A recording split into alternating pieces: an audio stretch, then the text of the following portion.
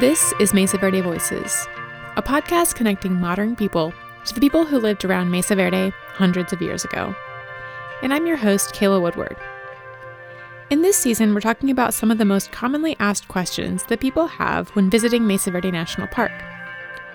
And in today's episode, we're going to talk about something that's just as iconic in the Southwest as the cliff dwellings themselves. And that is rock art.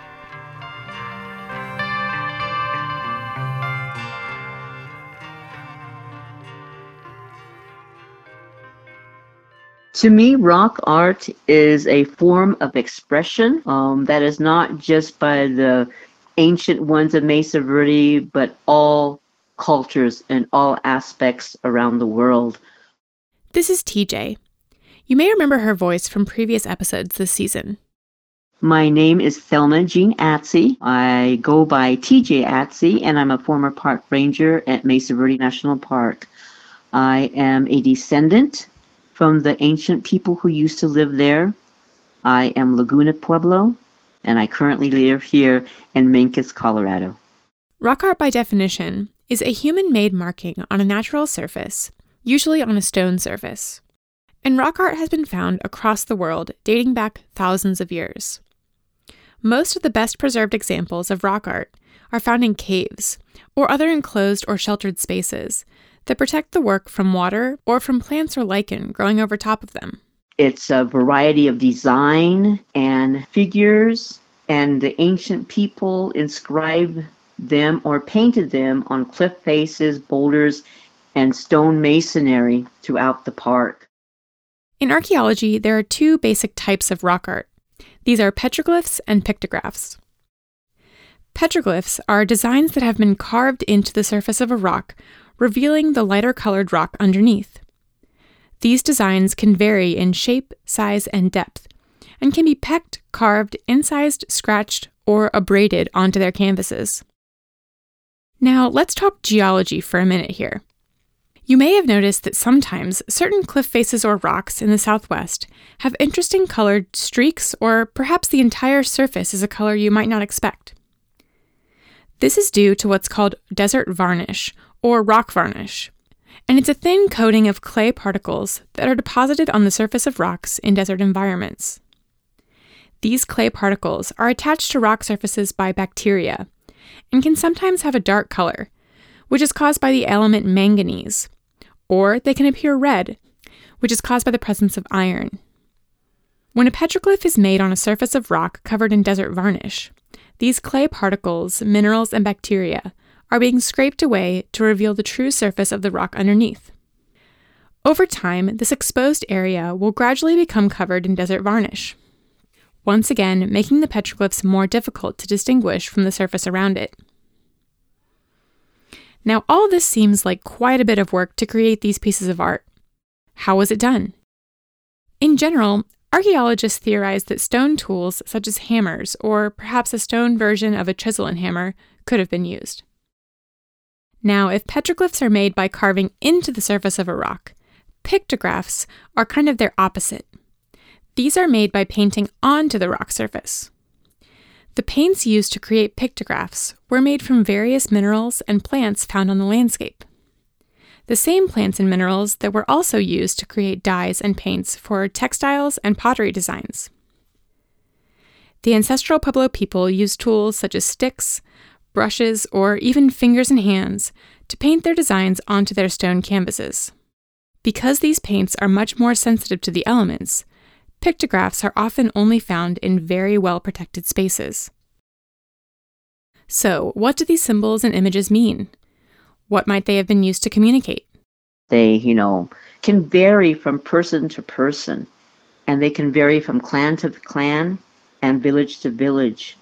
And it just depends on who's doing the rock art and how they are putting it on those different facings and how it will be interpreted. Just as each individual who lived at Mesa Verde and throughout the region is unique, and just as their descendants at Hopi, Zuni, and the 19 Pueblos are unique and diverse, there are likely many reasons that the ancestral Pueblo people created rock art images and designs on the landscape. And just as we can't ever know exactly why these people decided to build their homes and villages in the alcoves, we can't know why certain designs were created in particular locations, or what meanings they may have carried. We do know, from the oral histories of their descendants, that these images are more than just art for the sake of art, or just an artistic representation of the world around them. I think that all Native people believe that images have the power to affect nature, and the art is real and can make things happen. It can provide protection and can provide healing, and it can tell a story. There are symbols that are used and for representation. There are symbols that may only be used for sacred ceremonies and or for the religious societies throughout Mesa Verde. Let's look first at pictographs. One example can be found in Balcony House, located on Chapin Mesa. In the southern portion of this village, high up on the back wall, there's a handprint, and there are two interesting things about this particular handprint. One, it was created not by someone covering their hand in paint and pressing it against the stone, but instead it was created by someone placing their hand on the rock wall and then using a tool like a straw to blow paint over the top of their hand so that when they took their hand away, the outline of their fingers and palm would remain. And the second interesting thing about this handprint is it has 6 fingers. Looking at this handprint today, it can appear sort of strangely placed. It's high up on the stone wall of the alcove, impossible to reach without a ladder. But remember what Ranger Jill Blumenthal told us in episode 3 of this season. One benefit of moving down into the alcoves is that part of your building was already there. There was once a block of rooms in this space, and you can actually see the outlines of where the mortar once held the walls to the alcove roof. So this handprint wasn't exactly precariously painted high up on the wall. It's more likely it was painted on the inside of someone's home, perhaps a bedroom or a storage room. I asked TJ why she thought someone might have created this handprint pictograph. I just think it was a way of saying, I was here. Think of when you were in preschool or in kindergarten. What was the first thing you did for your parents was make a handprint in plaster of Paris that your parents have forever. You know, that's how I look at those handprints. And the only thing that was of significance to them or meant something to them was their handprint. A perfect identity, you know, for that particular person. I also wondered what TJ thought about this handprint in Balcony House having 6 fingers. Although this trait may stand out as unusual to visitors today, it's not uncommon to find handprint pictographs across the Mesa Verde region that have variations from the average 5 fingers. I think because that person, that individual was unique in that, had that extra finger, or maybe they didn't have a thumb, or maybe they didn't have the tip of one of their fingers, but was encouraged to put their handprint there to let them know that this individual was here. According to TJ's interpretation, perhaps individuals who had unique traits were looked at as special and revered for their differences. If you think back to the Two-Spirit episode from Season 2, it is common in the descendant communities to honor those with special traits. I think that's a reasonable explanation. And then those of us who are seeing it for the first time, think of all the comments that have been made. Think of the communication. Think of the talking it has created just by that one handprint. So it creates a little cycle going there. So maybe that's why it was put there. Again, the 6-fingered person was there and left their fingerprints. Handprints are very common pictographs across the Mesa Verde region. A series of handprints can be found in Longhouse, grouped together in the eastern part of this village, and down in the valleys below Mesa Verde as well. One in particular is located at Painted Hand Pueblo in Canyons of the Ancients National Monument. And whether it had any sacred, significant symbolism, maybe not. Maybe it was just I was here. While pictographs may be harder to spot during a visit to Mesa Verde, it's likely that you'll find a petroglyph out on the landscape.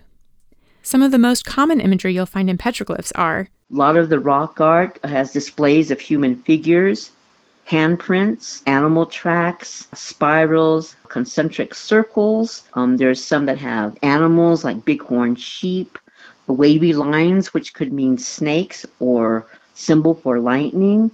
There's hunting scenes, and I think the most famous of rock art caricatures is the famous humpback flute player known as Kokopelli, and he's been seen all over. And again, I asked TJ why she thought the ancient people of Mesa Verde left these various symbols and designs on the landscape. It's a means of storytelling. It's a means of sharing the symbolism, another form of communication amongst the people, especially on a trail. It could be symbolism for a warning. It could be symbolism for looking out for things or being aware, or it could just be a sign, say, be safe and enjoy your journey. And as we've said throughout this season, the people of Mesa Verde were diverse, and their descendants in Arizona, New Mexico, and Texas are diverse today. TJ is Laguna Pueblo, and Laguna is located in New Mexico. If you've listened to episode 1 of this season, you'll remember the voice of Stuart. My name is Stuart B. Koyamtua. My village is Porpella, located on Third Mesa, Arizona. And Stuart is the program manager at the Hopi Cultural Preservation Office, which is one of the 200 tribal historic preservation offices that work with the National Park Service. And in episode 1, Stuart shared some oral history about his clan at Hopi. So Hopi is comprised of an amalgam of clans that have come together to form this Hopi cultural system that we now live in. And we come to find that in the current Hopi area, there were already people living there as far as, the 600s and probably even further back. Across the 3 mesas at Hopi, there are various clan groups that have different origins. There are actually 2 clan groups that make up the current cultural system at Hopi. Those people and clans that have come from the south, Balakwapi people, and those people that have come from the north. And Stuart belongs to one of the northern clan groups, the Badger clan, the Gray Badger clan. When Stuart was telling me about when the different clan groups were first arriving on the Hopi mesas, he mentioned perhaps one use or meaning for making petroglyphs. When these clan groups started migrating from Mesoamerica, those would be the southern clan groups, Balakwapi people, there were already occupants within our own homeland at Hopi. And the people who were already living in this area were well accustomed to the landscape and to the ecosystem. And these people and clans that were migrating out of Mesoamerica were seeking guidance. They came upon the first person who had already been on that landscape, and he simply told them that I cannot be your leader. You simply have to go about and find your own footing and explore if you are going to able to sustain yourself in this environment. So he simply instructed them to go out and explore the landscape, and to make evident of your exploration is to make your homes out of stone, because stone doesn't wither away as does an adobe structure or a pit house structure. So he simply instructed that when you build the village, build it out of stone. When you come across an escarpment, put your rock markings such as petroglyphs onto the rock, so that will stand the test of time. One place in particular that you can find petroglyphs at Mesa Verde is at the halfway point on the looped Petroglyph Point Trail in Spruce Canyon, just below the Chapin Mesa Archaeological Museum. I asked TJ if she could provide any insight as to what she thought the symbols on the Petroglyph Point panel represent, and the information she shared was similar to what Stuart shared. The images that are at the petroglyph panel at Mesa Verde, when I look at that, it makes me think of 2 separate clans. And this is my interpretation. that you have the mountain sheep symbol there, and you also have the eagle symbol. So to me, that signifies two different clans, two separate clans with their own responsibilities, their own duties, their own responsibilities to the people. And it's separating them to give individuality as a group, but yet they are still part of the community. And they can always return to that specific spot to kind of recenter, kind of to regroup, and know this is where they came from. So that's how I interpret that particular sign on the petroglyph panel. This practice of using rock art to indicate sacred spaces is something that is still in use at Laguna today. I'm thinking of places at Laguna that are sacred and that are clan specific. There are those symbols related to that particular religious society, I guess you would call it, and clans, so that in areas around Laguna, when you go to this particular place, by looking at what is already there, you know that is specific to the Sun Clan. Or you go to another place and this is specific to the Badger Clan. Or if you have like little totems and effigies that are left at another certain place, that is for the Kiva leaders and religious people to go only, and that's forbidden for anyone else to go. So again, another form of communication. And once you know what that symbol stands and or means for, then you're able to read, quote, those signs and know what that meant.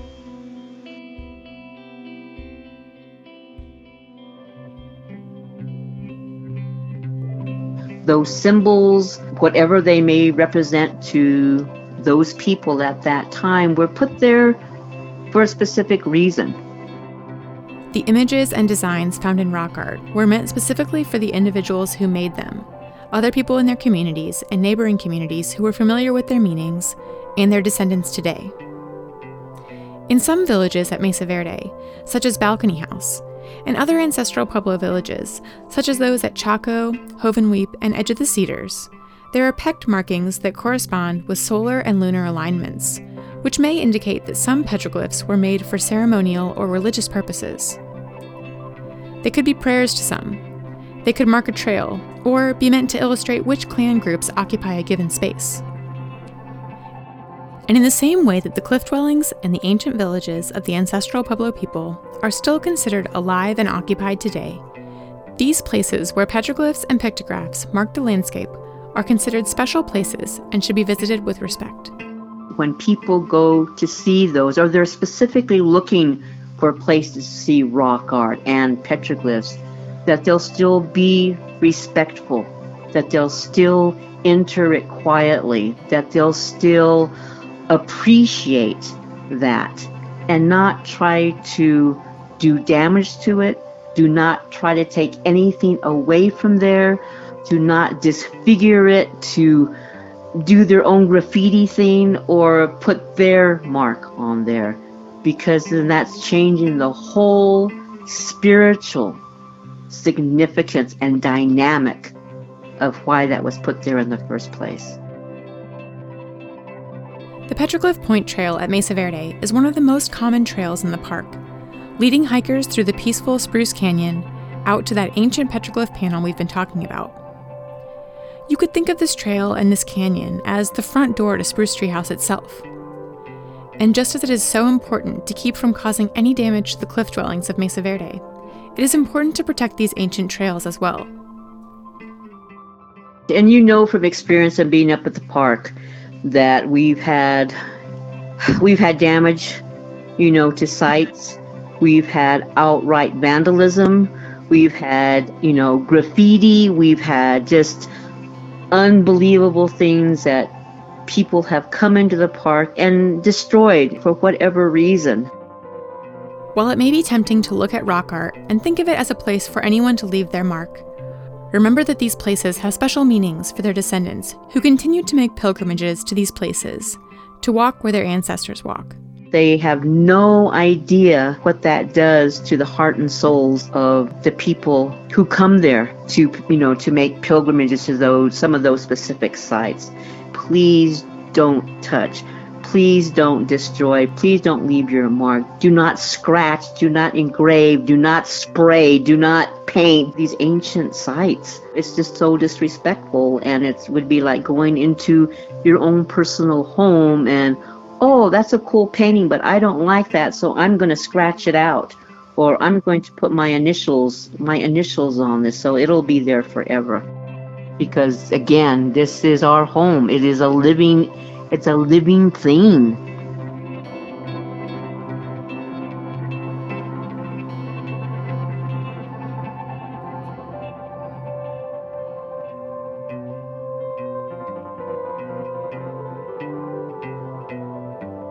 Mesa Verde Voices is a production of KSJD Community Radio in Cortez, Colorado. It is created in collaboration with Mesa Verde National Park and funded by the Mesa Verde Museum Association, with a matching grant from the National Park Service. Our show is produced and edited by me, Kayla Woodward, and our music is by David Morella. Whether you're currently visiting Mesa Verde National Park, plan to visit, or simply want to learn more about this special place, check out the Mesa Top Loop audio tour, put together by Mesa Verde National Park, to hear more about the different periods of life on the landscape of Mesa Verde. Download or stream this multi-part tour now on Apple Podcasts, or visit nps.gov/MEVE to find a transcript. And you can also find that link on our website, mesaverdevoices.org, as well as links to additional resources from this episode. Special thanks to Jonathan Till, Scott Ortman, Spencer Burke, and Petroglyph National Monument for your help and research for this episode. And thank you to TJ Atsey and Stuart B. Koyamtiwa for sharing your stories with us. Be sure to subscribe on Apple Podcasts or Spotify. And while you're there, leave us a review. It really helps us out. Thanks for listening.